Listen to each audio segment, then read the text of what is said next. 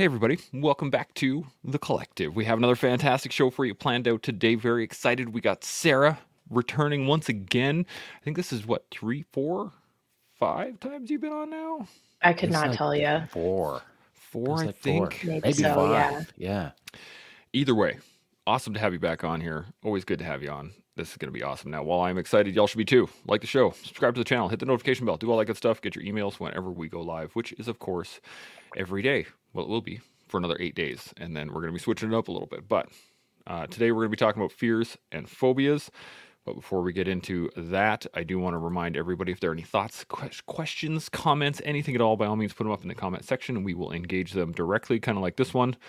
John Minari, Morning Team TC, and distinguished guests. I like it. Vanessa's in. Good day, everyone. And that guy, good morning, team. That guy, I tell you. Now, before we get too far into anything, Sarah, you want to give us a quick little hitter, 10 to 15 seconds? Who are you, where you come from, all that good stuff, and then we'll carry on. Yeah, sure. Hi, guys. I'm Sarah. I'm down in Dallas, Texas. I do a little bit of everything. I coach. I work in medical devices right now, and I just love to live life. That's really all it is. I like it.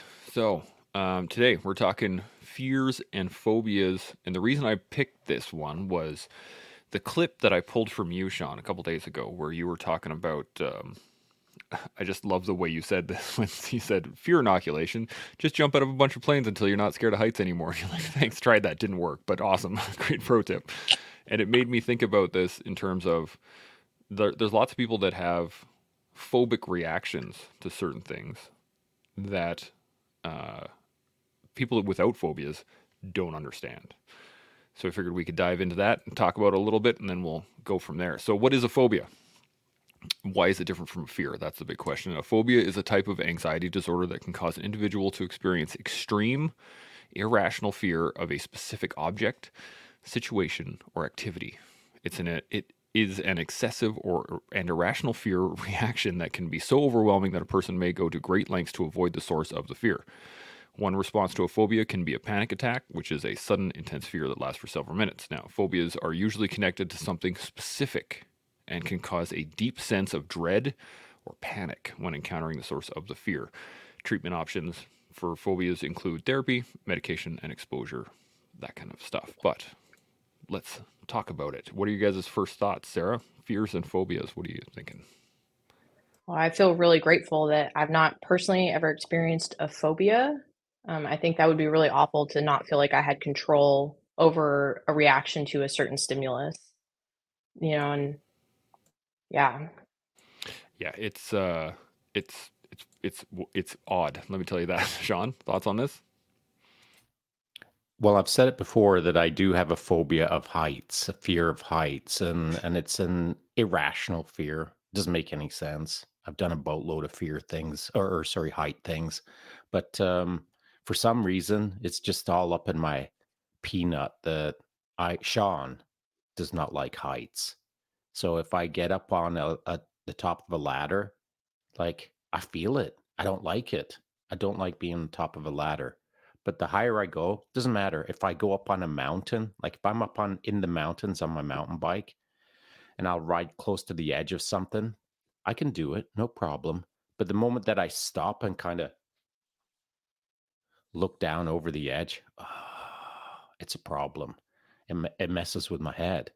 So even though I can ride on the edge of something, trust in my abilities, my skills, all of that good stuff, I'm okay. But if I stop and again look over the edge, the fear of heights in me is extremely unhappy. Now, put me into an airplane or a helicopter or on top of a building or in an elevator shaft, doesn't matter what it is. As soon as there's exposure to a fall or exposure to heights or just the feeling that I'm at height and exposed to, even if I'm all rigged in, fully rigged in, if I'm exposed to looking down into a height scenario, my head is not happy. Now, what happens in my head? Well, it never says, "Oh no, you're not going to jump." It never says that because I know that I've got to jump, and I'm talking about skydiving or or military free fall parachuting, or rappelling down something. If I know I've got to do that, I'm going to do it. I know I will, because I always have. But there's a part of my brain that is extremely unhappy, so much so that it is irrationally unhappy. It irrationally doesn't want to be there. I'm a few inches off the edge of a tall building. There's no way I'm going to fall off the edge of the building, and it doesn't matter anyway because I'm hooked into something. But my brain, for whatever reason, thinks that if I take 1 inch closer to that step, 1 inch closer to the edge of that building, it creates more fear. And I don't know why. It's a phobia. It is an irrational fear of heights that I have and always have had for a long time. And no amount of exposure inoculation changes that. It is an irrational fear that I've had for a long, long time. Yeah. My wife and I were talking about this. She has she's phobic of needles. And it is when we first started dating, she told me she had a fear of needles. And I was like, okay, cool. I know lots of people that are scared of needles. No big deal. And, we'll work it into the process. But the thing that I noticed over time was the fact that her reaction never changed. So, like, we could talk about it and she would get nervous. But every time we did it, didn't matter the situation, didn't matter the lead in, it was the same reaction. And so when she got pregnant and she had to go get blood drawn and had to get all the shots and get the epidural and all these things, right? The reaction shocked me how fearful she was and how much of a physical reaction it was.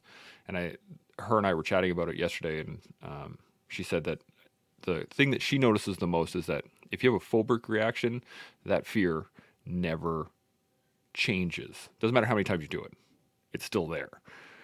Similar to when sitting up at heights, that reaction is probably the same as the last reaction, as the last reaction, as the last reaction, and it's just extreme and kind of out of nowhere. Sarah, any thoughts on this at all? I think that's really interesting that, no matter, in Sean, when you were explaining it, no matter whether you are harnessed in or in a place of safety, like you still have that physiological reaction to that stimulus. But if you're riding the mountain bike and you're engaged, then it's there, but you respond less to it, which is really interesting to me. But I also think it's really admirable and a good lesson for a lot of people that to just keep doing things even though you have that phobic reaction, right?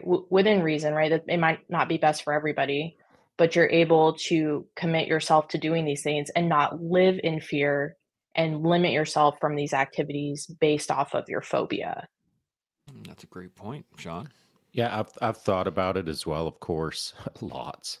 And you raised the good point, Sarah, that on a mountain bike, I'll feel it less than I am when perhaps I'm harnessed in on the edge of a building. Now, I think the difference in my head, and it's all in my head, of course. The fact remains that I don't have to be scared of heights, but I am, and that fear is in my head. And so when I'm on a bike, my head tells me that I'm somewhat in control. But when I'm on the edge of a building, the only freaking reason I'm on the edge of the building is because someone told me I have to be there. Otherwise, I wouldn't be there. There's no freaking way I'd be there. Just no way. And so there's no way I'd be there, and there's no way I'd be in a harness, and there's no way I'd be thinking, oh yeah, I've got to go off the edge of this thing. Those are all things that have kind of been not forced on me, but I'm obligated to do. So on a mountain bike, I'm making choices. I'm making decisions on my line. How close do I want to get to the edge? Whoa, that's too far. That's too steep. I can edge back and I can keep riding. So I am in a control position at that point. Based on all my skills, I feel comfortable enough in the moment. But if I get too close again, then again, the phobia kicks in. So I can probably get closer to the edge there than I can when I'm harnessed in, doing something that I don't want to do, told to me to do by someone that just doesn't understand what's going on in my head. So there's a bit of a difference there for sure. But the phobia is still the phobia. I have a question on that. Then this is going to be interesting. We're going to dive into Sean's head today. I have a feeling about this one. So as you said, a lot of these things you were told that you were required to do this, right? Get up on the edge of the building, rappel off this side, do all the things, jump out of the plane, all that stuff. But you've been to Pegasus jump now twice. That was a fully voluntary movement. That you didn't have to jump, but you did on multiple occasions. So I'm wondering what the feelings were, or if they were any different, choosing to do that versus being told to. What do you think? No, they were the same. The fear was still there, but the at Operation Pegasus Jump, I'm voluntarily driving to Operation Pegasus Jump, voluntarily jumping out of the plane of my own volition and all of that good stuff. However, there is an element of I'm obligated to do it because I'm driving to something that I know I'm going to go do. But as soon as I get there, there's no ifs, ands, or buts. I'm going to jump. Because first of all, first year I had both of my boys. Second year I had one of our boys out there. So there's no way I'm not going to jump because my sons are there. I mean, that'd be ridiculous. I'm asking them to jump, but I'm not going to jump. What the heck? What the heck? So that's not going to happen. And then I've got all my brohemos that are there, all of the pressure. So for sure, I'm going to jump for the team. I mean, the team is always going to make me go bigger, better, faster, stronger. So there's that. But for sure, I could have duck, dodged, and dived all of those jumps and not got up in a plane. But I wanted to because I wanted to check it out because I wanted to see. Oh yeah, let's face that phobia again and see what's up. And for sure, it was still there. But for sure, I still jumped out of the plane. But the difference between being told to go do something and volunteering to do something, there is a bit of a difference in my head for sure. Was the fear at heights worse or the same or less? I'd say it was about the same. And so I didn't have like sewing machine legs, like I wasn't all shaky and all. I wasn't all wigged out up there in the plane. I probably looked pretty calm, as I typically try to portray. I got this. I got this. So that's kind of the vibe I was putting off. But in my head, I was unhappy with the fact that I was about to leave that perfectly good airplane. And so there again, there's never been a time when I haven't gone. But there's been times when I've thought, oh boy, I'm not sure I want to do this. So Interesting. Sarah, you got any thoughts on that? Yeah, so I'm kind of curious. So if because Operation Pegasus Jump it's a fundraiser Oh, or is it so it's set up by our buddy Tim, who it's a kind of like a retreat, kind of sort of like you bring in vets in to come jump out of planes at oh cool, kind of okay. a reduced rate. it's a big gathering, Yeah, a couple hundred people kind of thing that jump out of planes to just kind of brohemo out to some degree. yeah. Oh, that's cool. So I guess my question then is let's say you had signed up to do this, but none of the extra influence was there. Would you still jump? Good question. Yeah, that is a good question. I don't know because I've never been in that situation before. I don't like randomly throw on parachutes or mountaineering gear and hike off to go do things all by myself to test my phobias. I mean, I do test my phobias for sure. Like I do put myself in circumstances where I'm at height. I mean, when we were traveling through the last 7 weeks through Asia, um, there was moments where we're up on heights, on the edge of mountains, up in freaking super tall buildings and all of that good stuff. And so, climbing up some of these temples or these shrines, the stairs are super high angle and you get to, 400 steps later and you look down and you just covered a fair bit of distance and the fall has consequences and there's exposure to height. And so there are times, even on vacation, where I was thinking like, "Oh, this is giving me that hinky feeling." But I'm kind of used to it, and it's never stopped me from doing something. I just have to get right with the idea that I'm just going to keep on doing what I do, and have that uncomfortable moment that I just keep on pushing through. So, no, irrespective of what the level of fear is, that's just never stopped me. It's just a matter of figuring out a way to keep moving through the fear. And I think it's an interesting point. Like Chance, you said your wife had a irrational fear of needles. On the teams or on in tier one of the guys that I work very closely with, he was the same with needles, except that and we'd have to get a few needles to for various reasons in the unit. And so the moment that a needle came out, like he'd pass out, like straight up pass out.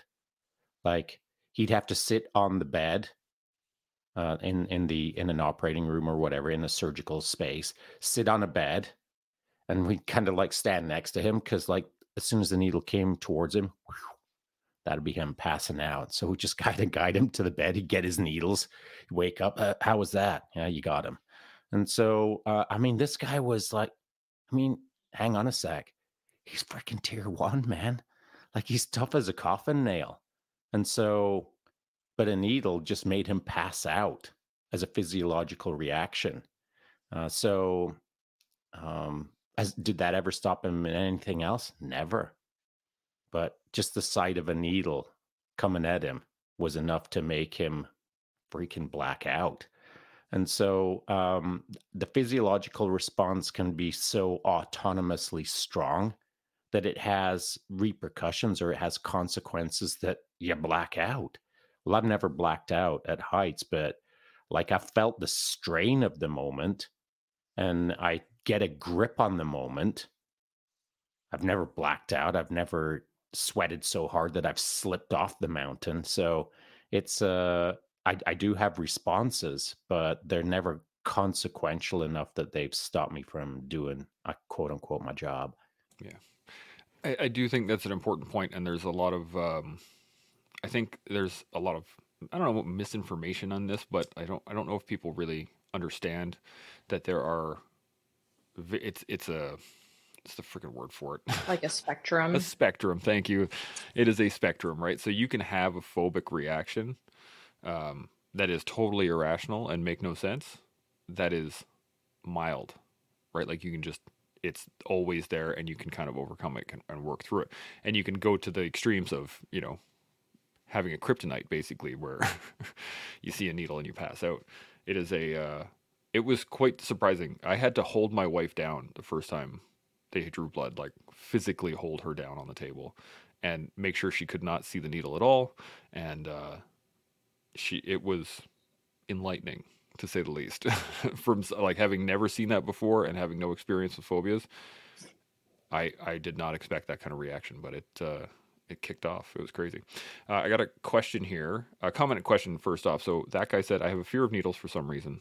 I have no idea why. Yeah, and that's the key, right? A lot of these, usually you can stem a fear back to something, but phobias seem to be just there. I wonder if that would be something to go into. But the question I have here from Daniel says, I'm presuming whenever you obtain an ability to overcome a fear / phobia, that success becomes wired into your subconscious, where when it comes up again, it resurfaces, which will allow you to do it once again.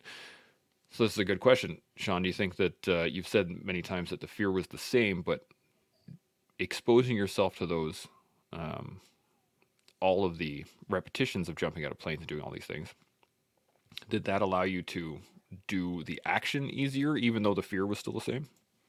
So fear inoculation, we'll use that term as the example.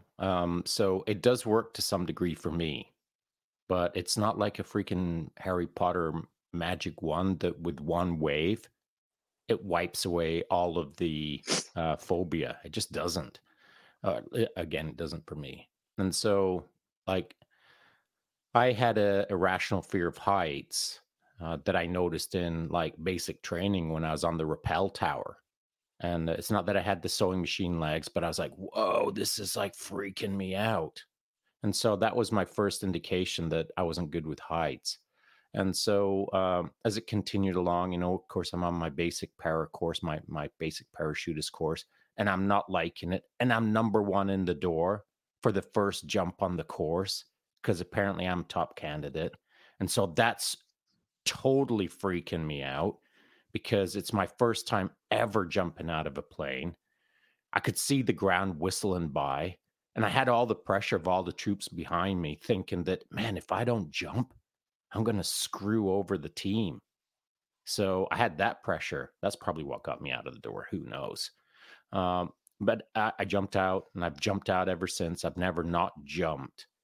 So the jumping within the basic parachutist course, it got a bit easier because the unknown became the known. But the known is then a problem because in my head, I now know what I'm going to have to face the next jump. So it's kind of helpful, but kind of not initially. But then I got on the Skyhawks, a parachute demonstration team, and I did a boatload of jumps, hundreds of jumps. And so every jump was a bit easier until I was pretty casually, doing backflips out the back of a CC 130 and doing one of these and being all large and in charge in the air. And so that did sort of ease the fear to some degree, only because it made the abnormal in my head somewhat normalized. And so I could flippity flop off the back of the Herc easier. But every time that I knew I was going to jump, I still felt that hinky feeling, the kind of tingles on the back of my neck to let me know that I was about to do something fearful. And so it has never gone away from me. It has got easier for me, certainly when I was doing more of it. But again, back to Operation Pegasus Jump, which meant that I hadn't jumped out of a perfectly good plane in a couple of decades. That it wasn't like that was my first jump. I wasn't feeling that sort of phobia. But what I was feeling was way more than when I was in the Skyhawks, where I was doing a lot of it. And so, can it be easier with exposure? Probably, maybe for someone out there. Was it for me? Probably, maybe to some degree. But it was not so tangible that I would think, oh, yeah, I've just got to go jump another 100 times and I'm going to be almost back to a 0 out of 10 feeling of fear. That's just never been the case for me. I've always felt it, and it's diminished to some degree, but not so significantly that I can consider it as a shining example of success. That's how you get rid of phobias, kids. Just do it a lot. So I've never said that to anyone, that fear inoculation is like a magic trick that works perfectly. I've recommended it to people to give it a try to see how it works for them, but it's not something that has worked for me. Yeah, exposure therapy is that's a specific way of therapy, right? So I wouldn't recommend people taking on that on by themselves. Sarah, you got any thoughts or questions at all? No, yeah, I definitely agree with Sean because I'm in the military. We do a lot of, like fear inoculation as part of our training, especially to make the unknown known so that we can have more controlled reactions. But what I think is interesting, and I've really not thought about it until we were having this conversation, is so much of that is actions based. The fear of something that happens with actions, or a scenario where we're supposed to action something and we can expect someone to action something against us.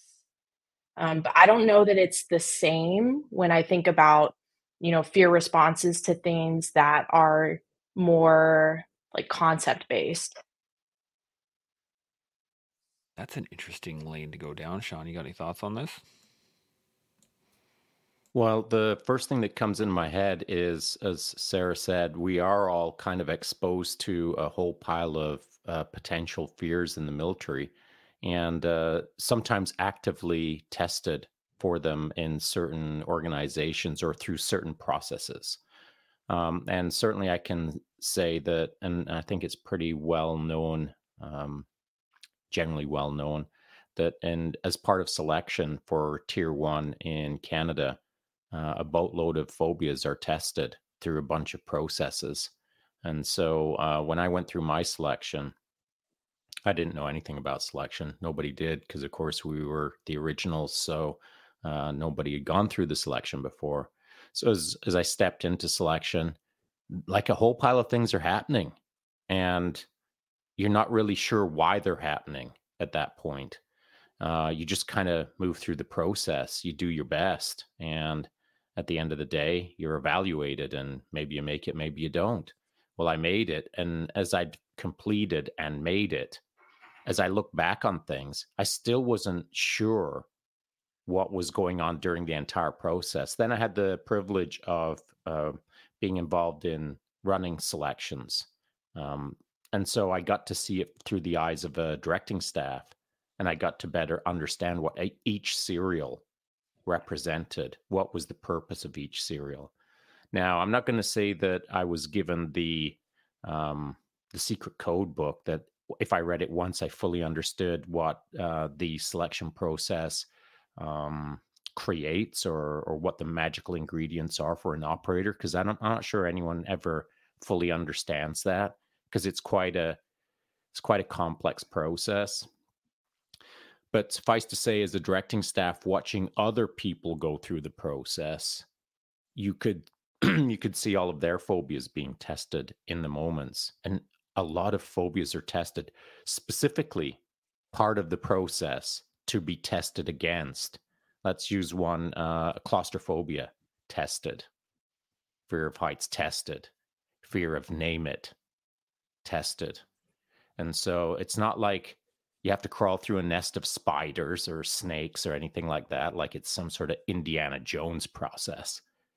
But pretty much all of the phobias are tested, the major ones for sure. And so the interesting thing about that is when you look at a guy, and I say guy because I've only ever seen guys go through the selection process. When you look at a guy, he looks like from the exterior that he's squared away.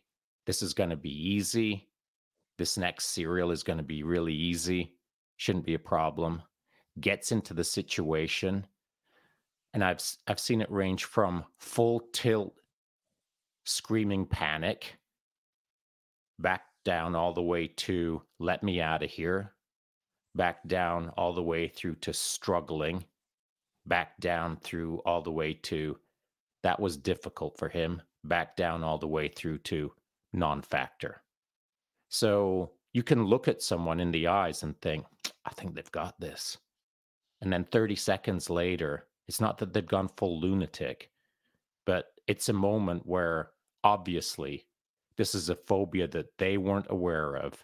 And this is a deal breaker right now. They'll tap out right in the moment because it's that bad.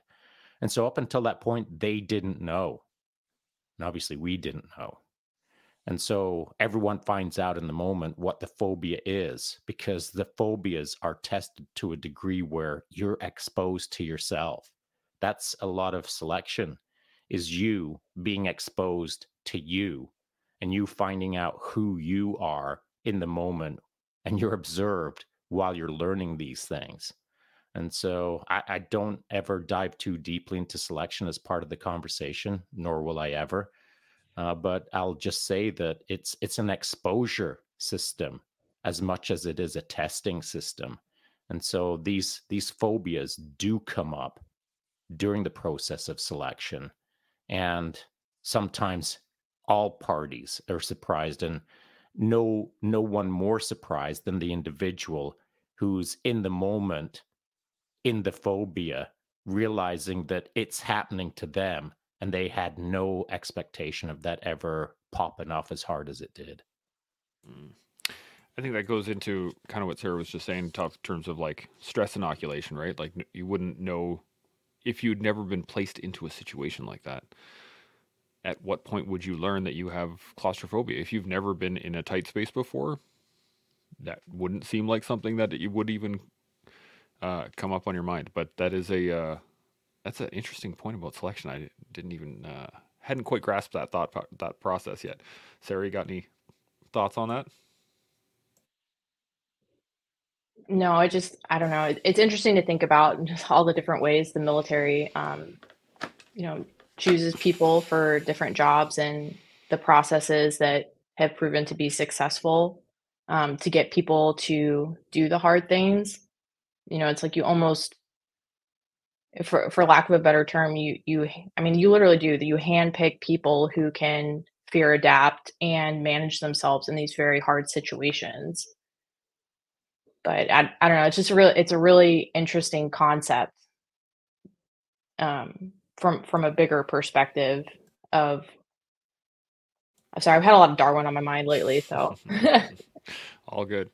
went The down a rabbit hole there. Yeah, no, that's all good. The actually, it's an interesting point too because what that's trying to do through the training system is like almost spark those uh, those points. And I mean, not to the degree of selection, but even basic training, and you're being taught things, but you're constantly being put under stress, and it's the observation of that stress that determines whether or not that person is successful or not, right? Because if I see somebody falling apart when they're handling explosives, I'm going to start adding stress to see how far we can go, right? Like to see how uh, how much of a reaction we're going to get that. And I think you know, you're kind of pushing on that instinctual wall of like the fight, flight, freeze response of just like, let's see how far we can push this. We can see if we can get this person to see what the reaction is going to be to more stress in this environment. Sean, you got any thoughts on this? Yeah, it's based on what Sarah just said with Darwin, their Darwinian model. I like it. I think that it is applicable against the military or within the military or to the military. That right from the get go, right from basic training, you're going through a Darwinian process where, and I'll use casual terms now, I'm not going to go all Darwinian, but, the cream rises to the top through the basic training process. And things settle down all the way to the bottom. And what's at the bottom and what's at the top? Well, at the top, we'll call it the top candidate. And at the bottom is the individual who barely scraped by, and they have already started to be judged as a strong term, but they've already started to be identified as a potential weak link. And that's through basic training. And so that's something that a person will carry with them throughout their military career, where it's not that they'll be side eyed by everyone, but they'll be observed. Like if you're last in the pecking order, it's for a reason. It's because either you had some incompetence with weapons handling, or incompetence with patrolling, or incompetence with communication or navigation, or working as a team, or working independently, or following orders, or giving orders, or all of the things. And that's just basic training. If you've been letting things slide, or you haven't been meeting high standards, or you've just been barely scraping past the minimum standard, and some of those minimum standards you barely met or were just under, but somehow some other scores managed to rise you just to a pass, a bare minimum pass, at that point, the Darwinian process is in play. The herd, your basic training course, is observing you moment to moment to see maybe not what you're going to screw up, but what they're going to have to fix, or what extra weight they're going to have to bear, or how they're going to have to bring you back into the herd from time to time. And so that's a resource cost to the herd. That we can all pretend that none of this happens, but it does happen even within basic training, that the herd will observe strong and weak and will act as a unit to incorporate those things so that the herd stays integral as a whole. And so, if whether you're the top of the pack or the bottom of the pack is unimportant. What is important as a unit or as a small organism, it will do what it needs to do to stay integral and protect itself and move forward efficiently and effectively through a process called basic training. But the more you move up through the ranks, or the more you move through your career, the more advanced you get within specific trajectories, that Darwinian process never stops. It's just that we don't talk about it. No one in the military talks about the Darwinian herd, the Darwinian method, the fallouts, the creams. No one really talks about that stuff because it's super freaking uncomfortable. And we're not supposed to talk about it because it affects morale, esprit de corps. But it's a thing. We all know it's a thing. Everyone who's served long enough knows it's a thing. When you're bottom of the pack and you're a concern for the organization that you're in, whether it's a 4-person team or a 4,000-person team, if you're the very last in the pecking order, there's probably a few eyes on you to make sure that you show up with your boots on and you know where your weapon is. And they're probably going to be holding your hand from time to time, even though you don't know they're holding your hand. Because the unit, the organization, the organism wants the best for the organism. And so they're going to do what they have to do to make sure that everyone is in the organization, the organism. But maybe a person is unaware that they are the weak link and they're being moved into the organism, as it were. And so the Darwinian concept, I believe, is a strong correlation to the military. And I just don't think that we talk about it enough in respect to that. So how does phobia play into that?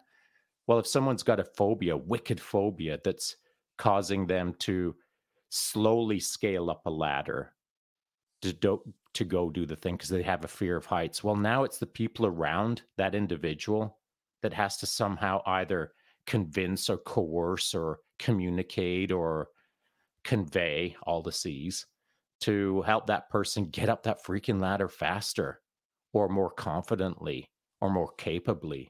Because again, back to the Darwin process of the organism, if that individual is slow crawling up the ladder and it's bogging down or choke pointing everyone below them, the herd feels the moment. They feel the anxiety starts moving through the unit. If it's a small unit, you'll feel it within a 12-person team. If someone's slow crawling and you're on timings, the choke point, now there's pressure. The pressure just doesn't like evaporate. It moves back into the organism. And so the unit's starting to get a bit twitchy, like, come on, let's go. We got to get it. Everyone's looking at their watch, thinking about how this is negatively impacting the near future.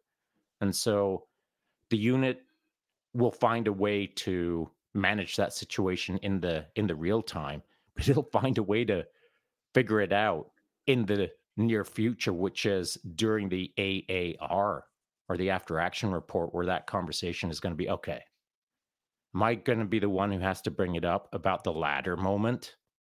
And so that has to be discussed. That has to be corrected against as part of the Darwin process. The Darwin process doesn't have to have someone dying or doesn't have to have someone eaten by hyenas.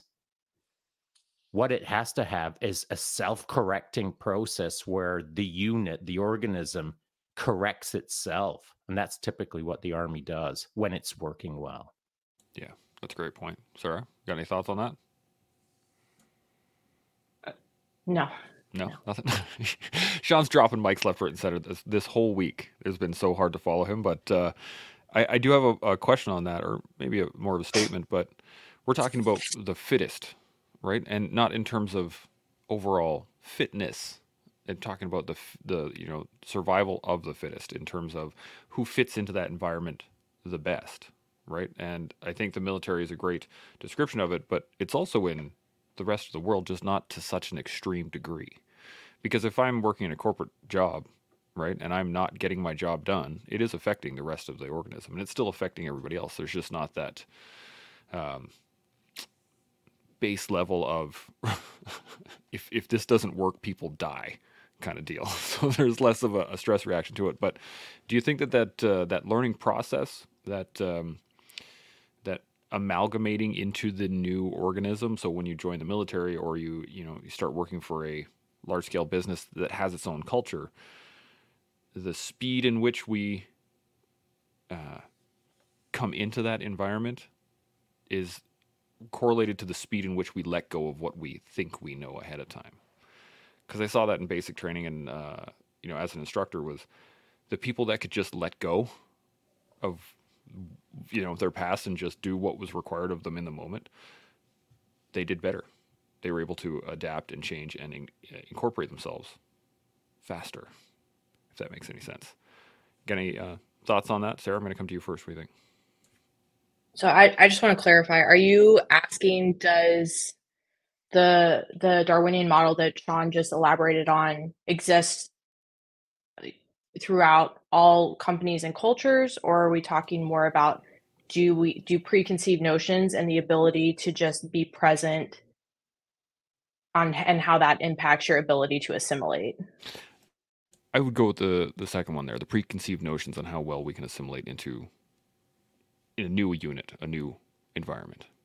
Okay, sure. So I'll use myself for an example, right? So when I got out of the military, I took a hard pivot and went into a job that I knew nothing about. I had never worked in healthcare. I knew not one thing about what a pacemaker was or an implantable defibrillator. Um, and the only way that I would survive is if I didn't let one, my ego, and two, my past dictate how I became this new chapter of myself. Right. So I had to come in completely open and just put my nose in my book and learn everything that I could in order to be successful. Because if I had personally, if I had come in with like, oh, well, I did A, B, C, and D when I was in the military, I did X, Y, and Z as a coach. I bring all of this to the table. So why do I need to learn what you guys bring to the table? That would have been a huge failure.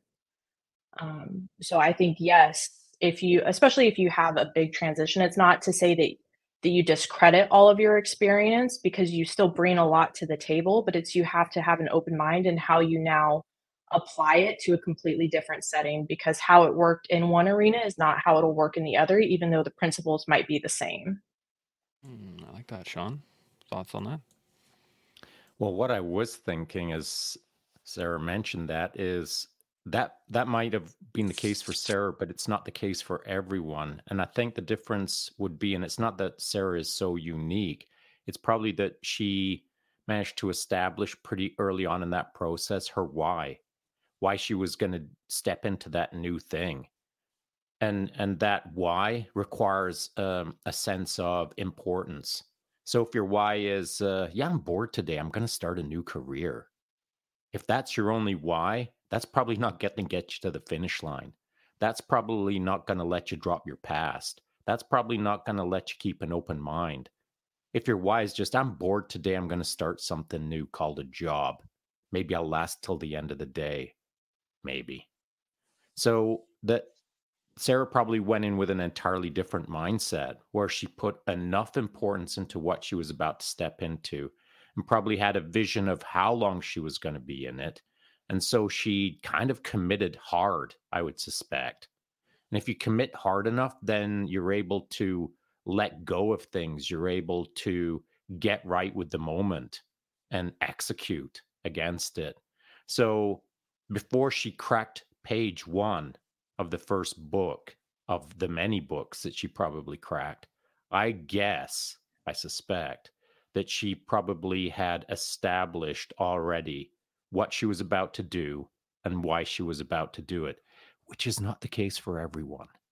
And so for folks who don't do that, they can be a half a day in, they can be half a week in, and start realizing, wow, I guess I'm doing something new that I hadn't really thought about, and I'm not sure why I'm doing it. And by the end of the week, they've quit.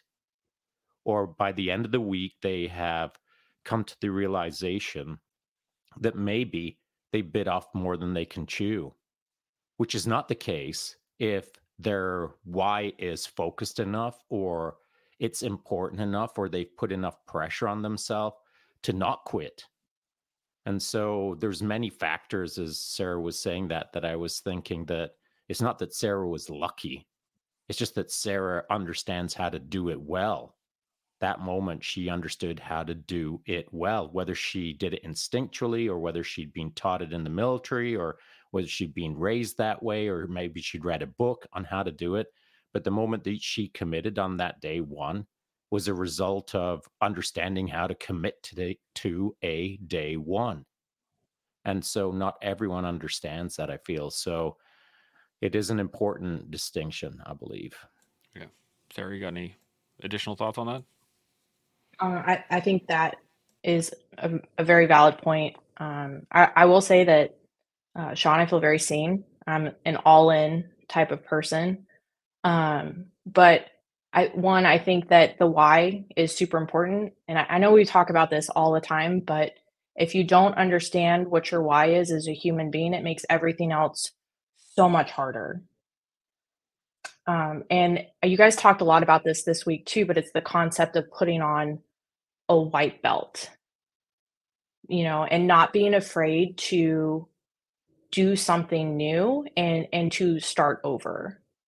To bring it back to fear, I think one of the biggest fears that I see with people is the fear of starting over or the fear of losing progress, whether that's professionally in relationships or in hobbies.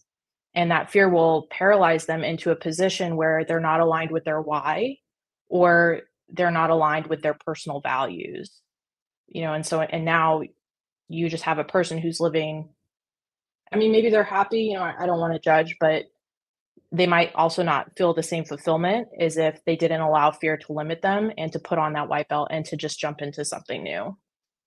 Yeah, absolutely. That's a great point. And there's a there's a lot of there's a lot of people that live an okay life, right? And I think this is something that our society kind of has led to in the fact that you can you can have an okay life, right? It's not so bad that you need to change. There's no saber-tooth tigers running around where you're so scared you have to learn how to defend yourself.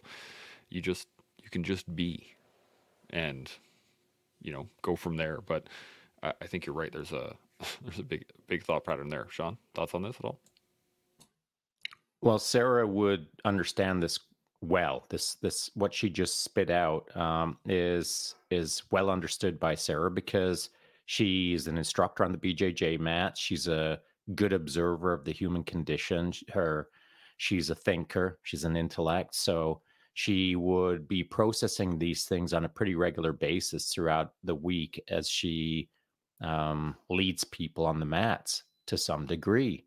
And so these kind of things that Sarah is observing or thinking are not just like casual academic thoughts that you read once in a book and you think, aha, that's how it all works. These are what Sarah just said is a compilation of lots of practice, lots of incidents, lots of experiences all stacked up into the moment that she just said what she said. And so that's a distillation of her life to some degree, where it has come to the confluence moment of her being able to easily say, casually say, thoughtfully say what she said, and understand that that's true in her world. And it's true in my world. What she said resonates with what I've observed as well.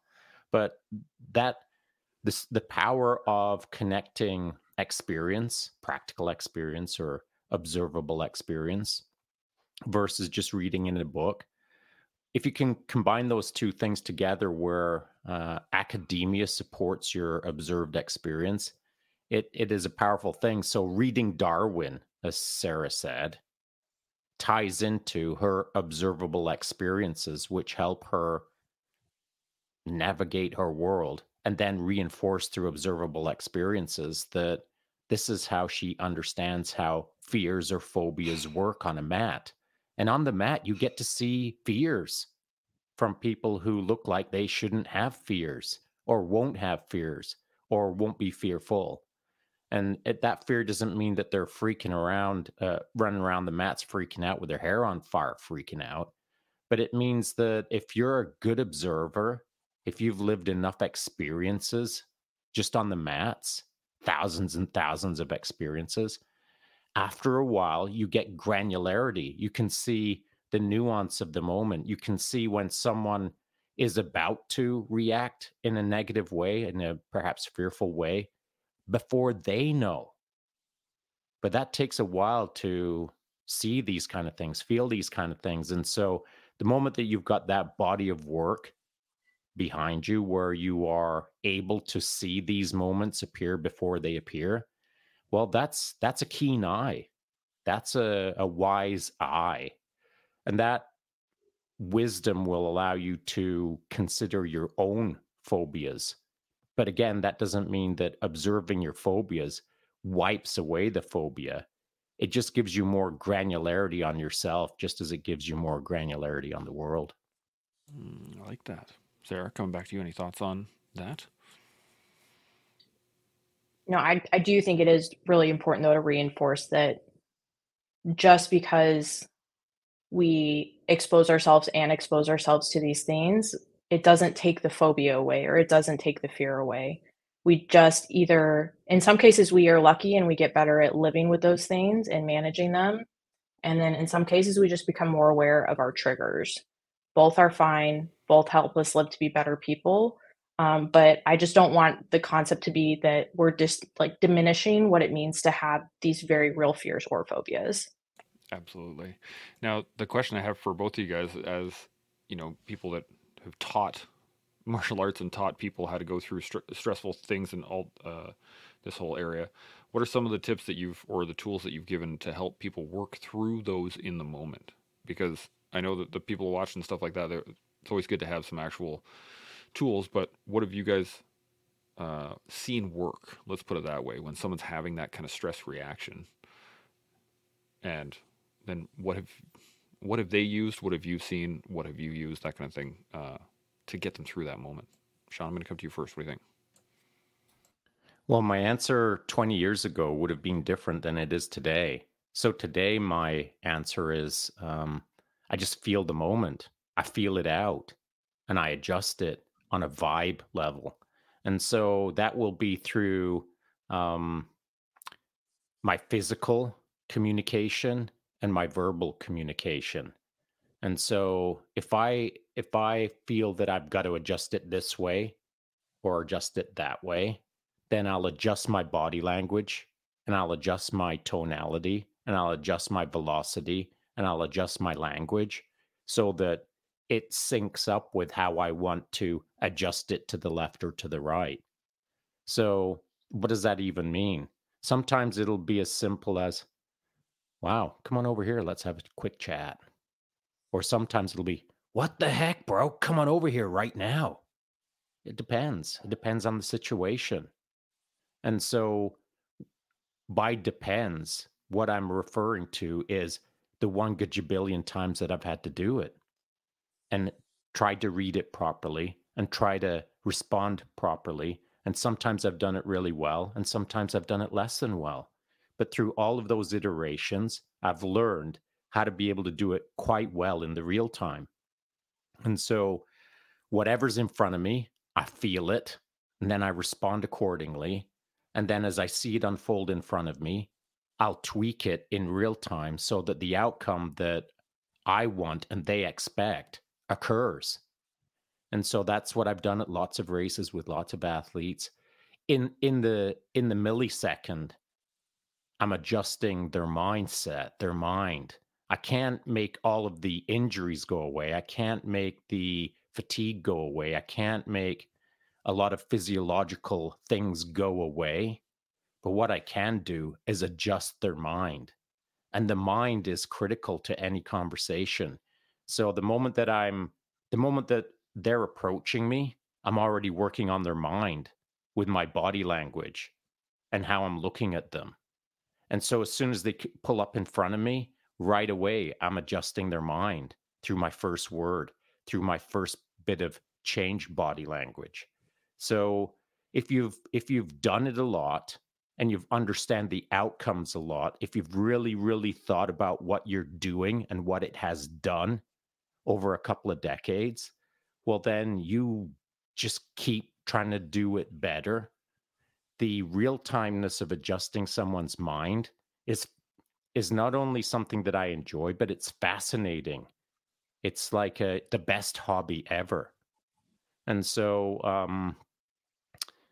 that's that. I could dig into that for too long. So I'm just going to hold up there and see what Sarah thinks. Roger that. Sarah, thoughts on this? Yeah, so I completely agree. It depends. It absolutely depends. So for I have spent 99% of my coaching time in Olympic lifting, nutrition, and CrossFit. And you have to attenuate yourself to what that athlete is showing you, and that allows me to adjust myself and my approach. But the ultimate goal is I am going to adjust that talk track or that physical presence to impact their mindset, and I will say the two things that I've observed are the limiting belief is the thought that one, they are not in control of their actions, or two, they are physically not in control of their breathing. And when someone can't control their breathing, they panic.